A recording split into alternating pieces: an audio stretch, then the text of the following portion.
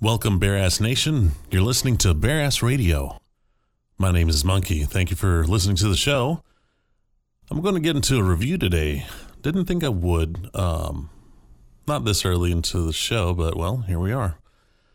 So my adventure begins when I go to the ESPN Club restaurant at Disney's Boardwalk.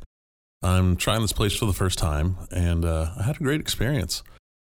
I didn't go expecting to review the place, so I don't remember all the specifics, but it was still fresh in my mind here now days later.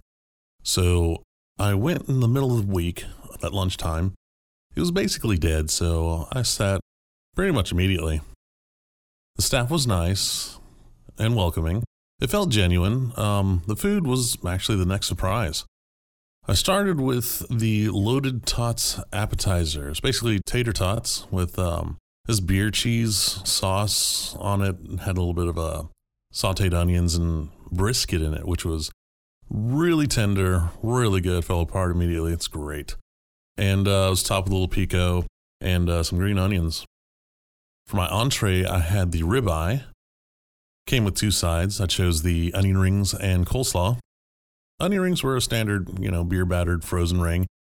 Not the best, but was still crispy. Those things die pretty quickly in the expo window, so someone's timing was on today. I noticed. Kudos. The slaw was actually much lighter than I expected.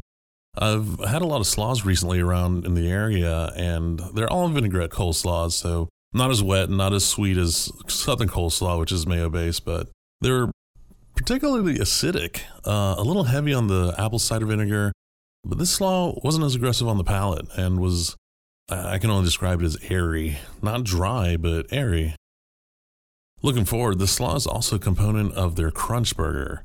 I can imagine it working because it won't kill the bun, shouldn't take over the burger taste, and should play nicely with the pork belly and the jalapeno aioli. Sounds good.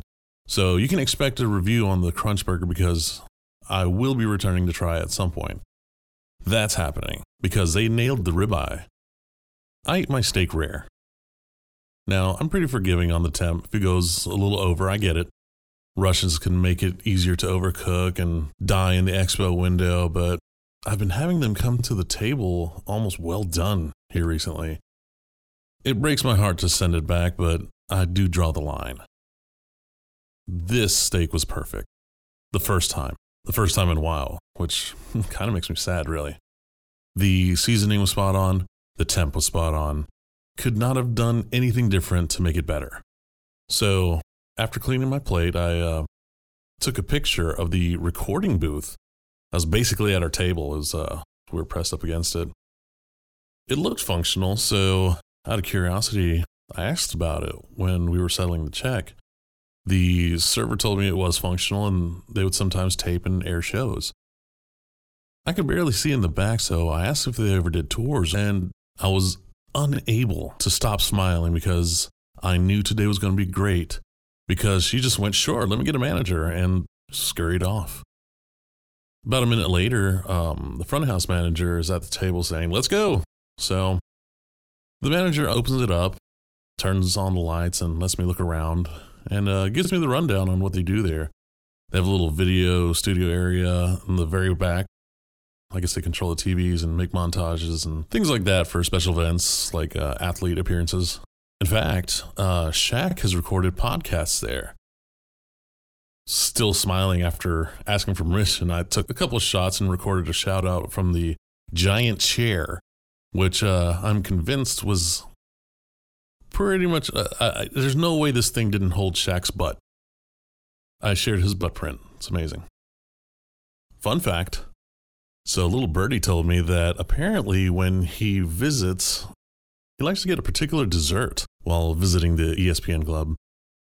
It is allegedly a Mickey waffle with all the toppings and eats it in like 3 bites.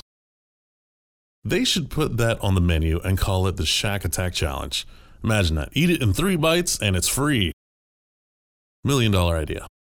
So, with a great experience after a great meal, it was time to go.